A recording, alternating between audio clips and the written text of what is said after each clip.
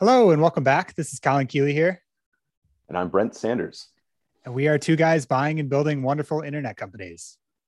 Indeed. We are taking on some interesting stuff, looking at some new deals this last week or two. Specifically, we've been looking at a handful of things outside of the US.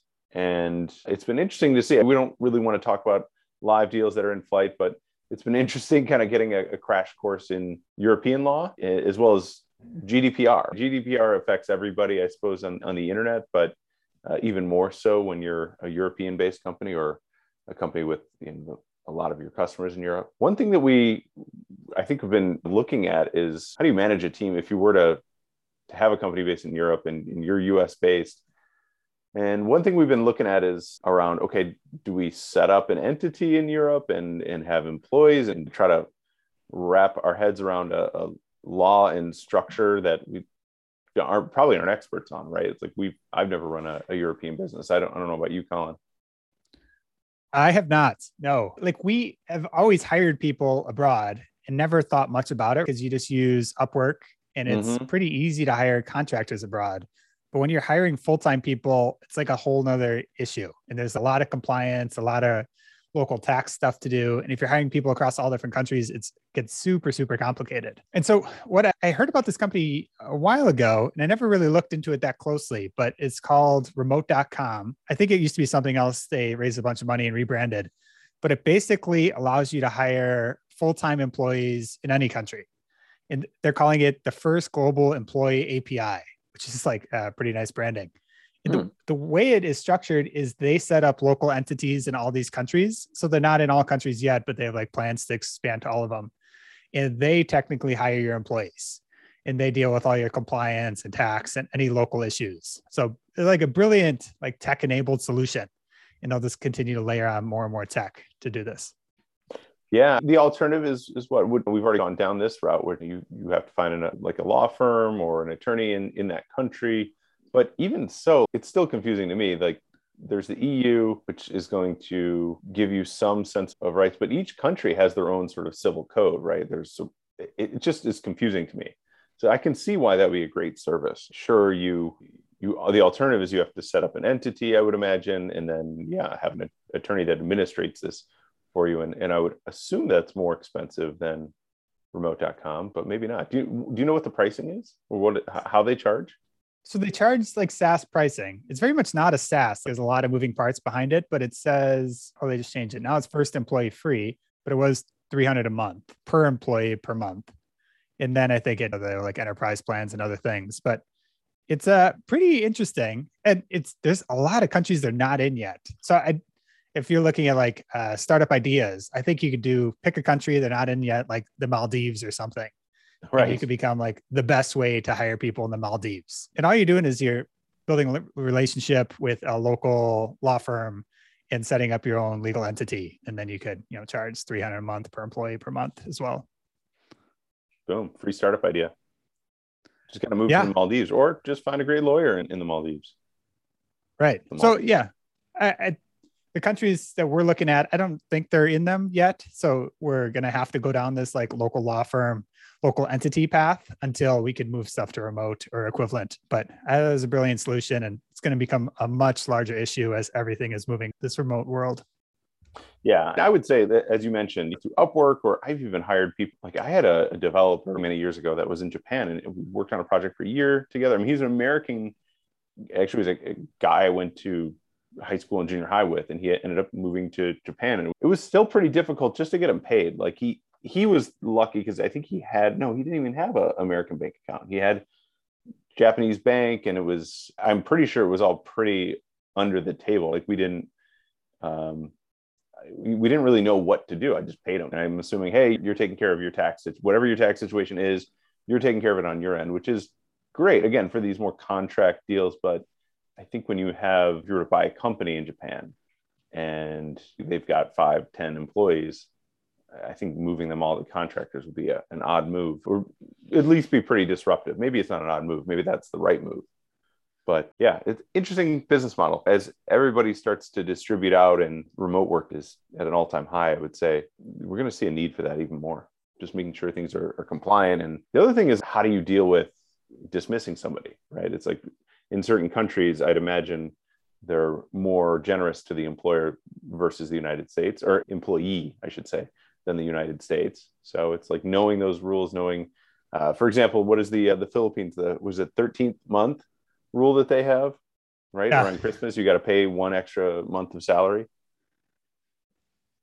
Yeah, that's exactly what it is. It's like a bonus that's expected and maybe actually written into law, unless you hire someone like in December and then you don't have to pay it for like only 1 month of work. But yeah, I wonder how remote deals with all those like edge cases. They probably just tell you expect an extra 20% or whatever you're actually paying them in salary because you have to pay these other things. Yeah.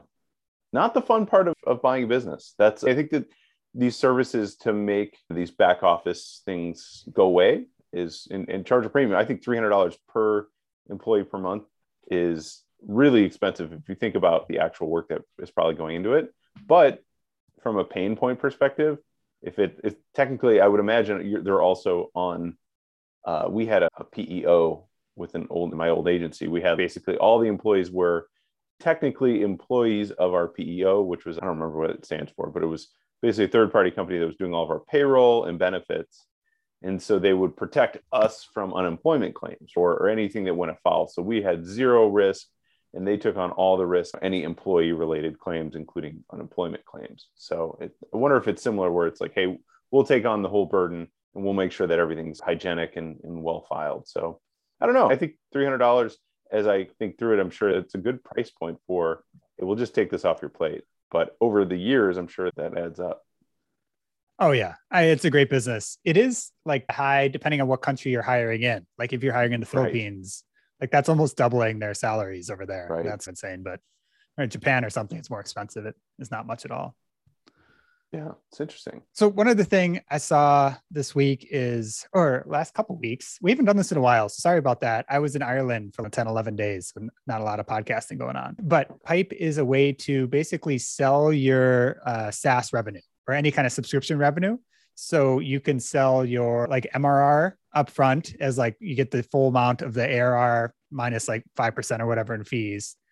And it's not invoice factoring. I don't think they have any recourse is basically how it works.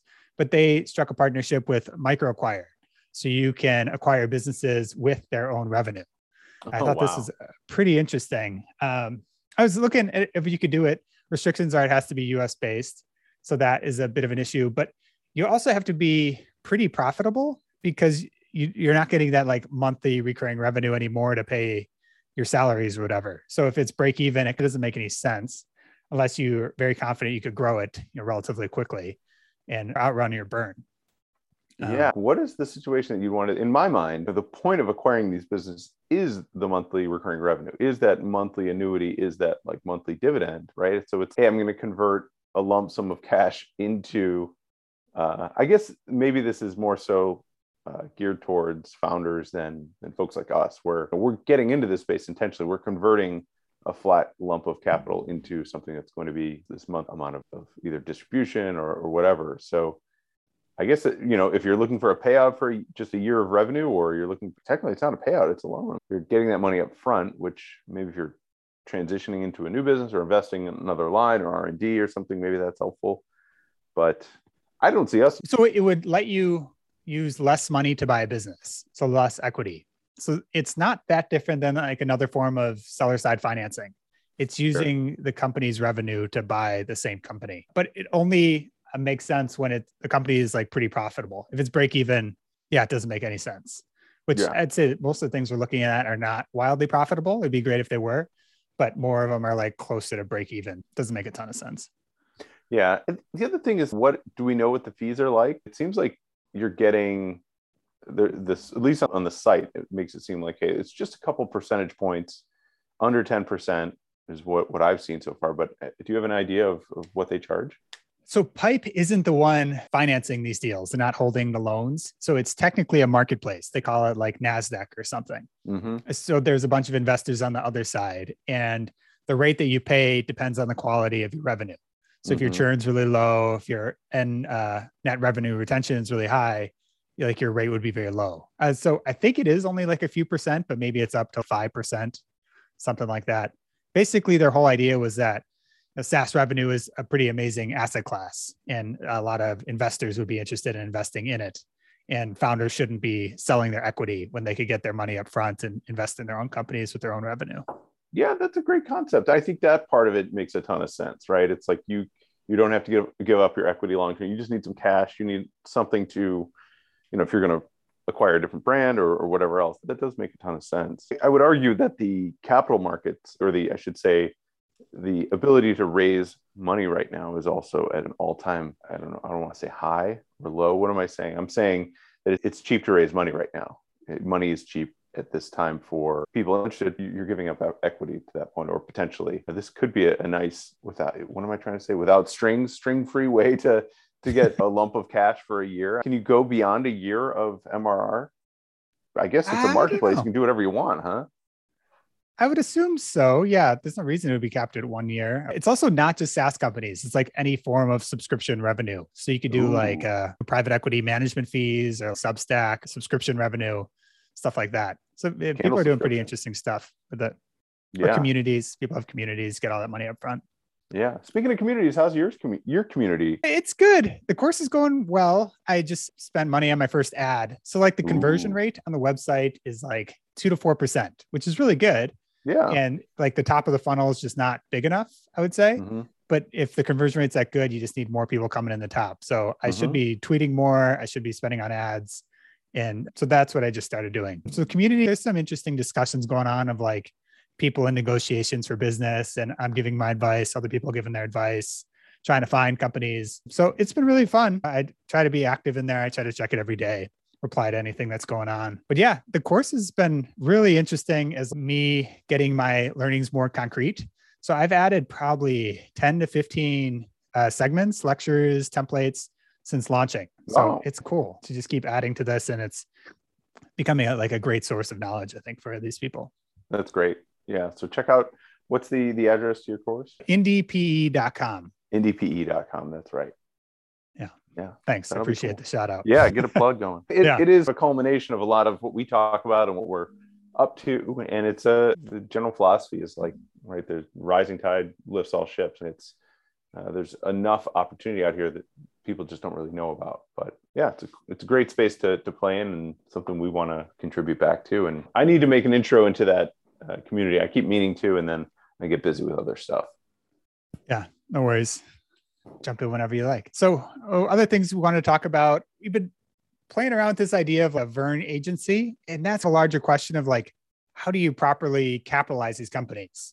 So like some of them, we buy them, they're making a little bit of money, but like the opportunity is way larger. And I think I see that in Blinksale a little bit, or in this next one we're working on acquiring. And you need some amount of money to close a deal, but then you need more money to actually grow the thing. Have you put any thought into that? Yeah, part of this has been we've been having this conversation, and I think we recorded an episode almost dedicated to the concept and history of having an internal agency that serves portfolio companies. And so I have a lot of experience with that, but more so recently, I'm expecting our second child in October.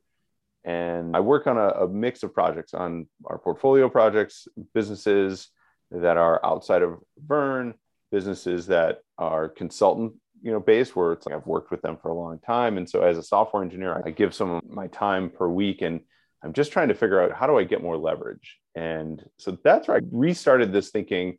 It's like, hey, I've got to bring some help on. And so how can I leverage my time so everything can keep moving forward while I'm on some form of paternity leave, and B, we can serve these portfolio companies to make sure we're hitting these. So with Blinksale, to give a little background to our listeners, we're doing a lot of the work, right? I shouldn't say we're doing a lot of the work. We've hired a team to rework the product, right? And so we have developers that are helping us out. I'm working on it a fair amount. I've done sort of the redesign and getting my hands dirty on both some of the new features, adding cryptocurrencies, adding ACH payments, but it's like a tidy project. In the future, I think the deals that we're looking at we're buying teams, or we're buying a company that has 4 to 5 people, maybe even more, as a tech team developing the product that would continue. So this is like a weird state. So I don't know if this conversation that we're having is more of a now thing or more of a down the line thing, but there is an element where you build a bench, like I'm doing right now, or we find ourselves in this spot where we have 5 or so engineers or designers, marketers, a small bench of folks that we work well together. We work on internal stuff together, but we also work on external stuff. So they can pay for themselves for internal projects. And just, I'm at the stage right now where I think it's just a matter of mapping out the value chain. It's like understanding, okay, this works now because there's enough external work and internal work. And I think that's where I'm at right now is I think that's the main driver is controlling demand, which is good for us. We can control the demand within the portfolio company, allocate people to projects within the portfolio. But in order for this to be cost efficient, you need to have, okay, hey, there's an external client that's going to pay sort of full freight or full fare for your work, and that margin will go towards internal work. So it's a balance. And I know we raised a venture fund based on this, 3 years ago. And that pitch resonated with people. But the reality of it is, unless you have a glut of demand, both from external and internal sources, it doesn't work. So that's the one thing that I know you have to keep going, but I'm still working through it. Yeah, the obvious one to me is almost everyone in our position has hired or created or acquired some kind of growth agency. And like for all our businesses, we're going to want to invest in writers and like SEO. And most of the companies right now just don't have enough to hire a person full time. So we could, hire these one-off people that are really good, but they're also doing other work, or we hire an agency and pay them for that. But yeah, at some point, it probably makes sense to just set up our own. And like extra writing time is easy to fill. The companies can just pay these people more money. Always doesn't hurt to have extra blog posts up. I think what's attractive to this is, as an investor, that the fees aren't going to keeping these people on board. Ideally, there's a balance where they pay for themselves. Because there's a balance of internal and external work, that's actually not coming out of the fund's fees, which we don't have a fund, but we're intending to raise one in the future. And as I think about what's the most capital efficient thing to do, that's a really big aspect. If you can have these value-added services available, they're at cost for internal customers, but then a different rate for external, like that's the model we ran before. And it's just a matter of, you got to make sure that there's enough portfolio companies coming in, and you have to make sure there's enough external clients coming in, and you have to keep a person around to maintain that balance. So it is a little bit like you need someone doing sales, top of funnel, like finding external projects, and those projects have to be the right size. They can't be too big, they can't be too small. So it isn't easy. I'm just going to say that up front. It's like, I've been through this before, so I know getting lopsided one way or the other, like you're only doing all internal or all external work, it messes it up. It doesn't work. But I do think that hard and fast rule that we followed in the past does make sense to say, hey, this is not going to be subsidized by the fund. In no way should fees be paid from the fund to keep people around. And I think the other big learning is doing this based with all contractors, which I think has its ups and downs, but I think that's one thing we didn't do before. We had a largely all full-time team, and that put an immense amount of pressure on me to keep everybody busy and chasing internal and external works. I'm warming up to the idea, and I think that a lot of our competitors and other people in this space do this. But in my mind, it's a bench of contractors, people that can come in for a 3 to 6 month project, and then maybe we don't see them for another 3 to 6 months. But the downside is they may get busy with other stuff in the future. So to me, you have to build an even bigger bench of those people. Yeah, the contractors seems like it's a short-term solution, right? Because once you have enough demand, then you would be hiring them full-time, and you wouldn't be that concerned that you could, fill their time. And then it's like the people on the outer ring become the contractors, and they could do the flex work as you need more or less, right? Yeah. And I think where you hire full-timers is not developers, or is not writers, is not designers. I hate to say it, but I think those roles are largely commoditized. We can find great engineers pretty much anywhere. What I think we need to be focused on is like, if this agency were to take off and we have enough demand, internal and external, that we would want to allocate somebody is almost like a product manager. And this is where I landed before. Our good friend Josh Parkinson on as a product manager, and he would run these projects, because that's the thing that I end up doing and I end up spending a lot of time on, is like, writing tickets, bringing together like what the business needs, what the designers want to do, and what the engineers need to do. Or on the marketing side, that might be more of like a marketing project manager. So it's more the person that's marshaling the forces, that's creating the project plans. And it's a difficult thing to hire for. You need someone who's semi-technical, who's is going to be able to put together a design maybe, or put together a screen, or understand user experience, or so it's a very multidisciplinary job. It's hard to find for, but that to me is the thing that you invest in, are the sort of marshalers, the people who can put a project together and run it. So you need that. So I guess the question is like, what is the ideal CEO for this kind of thing to run this whole thing? And do you think it's more of a project manager than like a sales oriented person? No, I actually, if it's a CEO, it's got to be sales. That's the one thing I would say is, if we were to get serious about this and beyond, we're going through this exercise for the next couple months because I'm going to be out. I'm going through this. I'm dusting off my old agency hat and trying to figure out like what I need and how I can do this. But I forgot that there is a profitable aspect to this. With the external clients, there's margin. And for every person you add to that project, you're getting that leverage. So for every hour, there's some markup on each hour. So you're making a small amount of money doing nothing, just by having the people in the project and controlling that demand. Obviously not gouging them, but you're also responsible for the work. So in my mind, there's an amount of margin there that ensuring that the project gets done, that it gets run professionally, and there's something of value being delivered. But going back to what does the CEO look like? I think you need somebody who's going to be able to recruit for those product manager roles, recruit for those project manager roles, keep the leadership, or put a leadership team together to run projects and deliver value. But their main focus, if they had to pick one thing, it's making sure that the demand's still there. Like the top of funnel is full, that there are people queued up to use the demand once the current project's over, and then something queued up past that, and something queued up past that. So building a strong pipeline of great projects with sane people, right? Because you can find work anywhere. You can find work, but I think it's a matter of,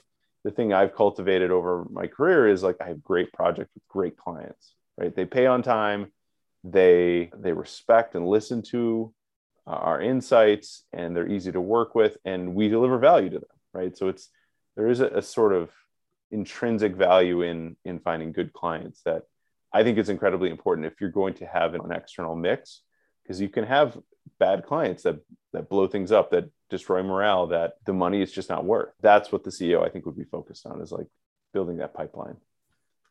Yeah, I think the hope would be you hire someone on salary for a couple months, 1 to 2 months.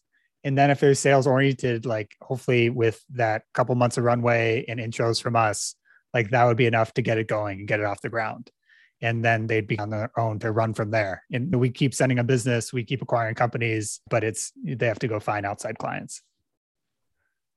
Got it. Yeah, I would say so. It's the challenge though, is like they have to find outside clients. They also need to work and identify what are the internal projects. So there needs to be a balance. And I don't want them to go out and just find you can find a huge project and then have to build a team and put that together. And that can be all consuming. And then the focus is no longer on the internal portfolio companies. And then you're bringing in cash, which is great, but that's not tax efficient. That's not a great business that I want to get into. What I want to get into is something that can sustain cheaper work and build that equity value. And that's the hard part. So it's not easy. Nothing's easy in life, but it's easier to go and sell and find an external client that's going to pay you a great amount of money for a bunch of work that's difficult. But this is a little bit more nuanced. We want you to be delivering portfolio value to portfolio companies, delivering equity value, and then also generating cash to pay for the resources.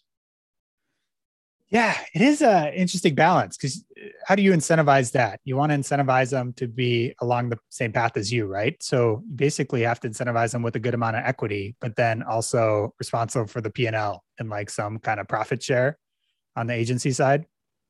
Yeah, that was my role before. It's difficult because unless they're incentivized towards the portfolio enough, they're going to prioritize cash, which I did. Right? I didn't have enough equity to just disregard external stuff. It wasn't the right blend. And so it was like, I was shooting for, the way it was structured before was anything over cost, I got to keep a portion of that. And that was more attractive to me to sell external projects. And yeah, that was maybe I would say the downfall of the idea. I didn't have enough equity in the portfolio or belief that the portfolio companies were going to see an exit. Yeah, that is another issue as well. Yeah. Yeah. So it was like, why am I giving up X amount of dollars, potentially up to 100,000 or some 6-figure amount? I was like, hey, I can just go sell external stuff and build those projects. But it became difficult to do because, it's not the right sort of mix. But what I would say is, at least in the short term, is I'm trying to think about what's the value chain here. To me, it's driven a lot by demand. But what could we do internally with the portfolio that we are cultivating, to use this agency as a catalyst for, to your point, marketing, SEO, development? Everybody could use a little bit of extra bandwidth. Everybody has a project they want to get around to, but they haven't yet. And that's where an agency, I think, fills in great.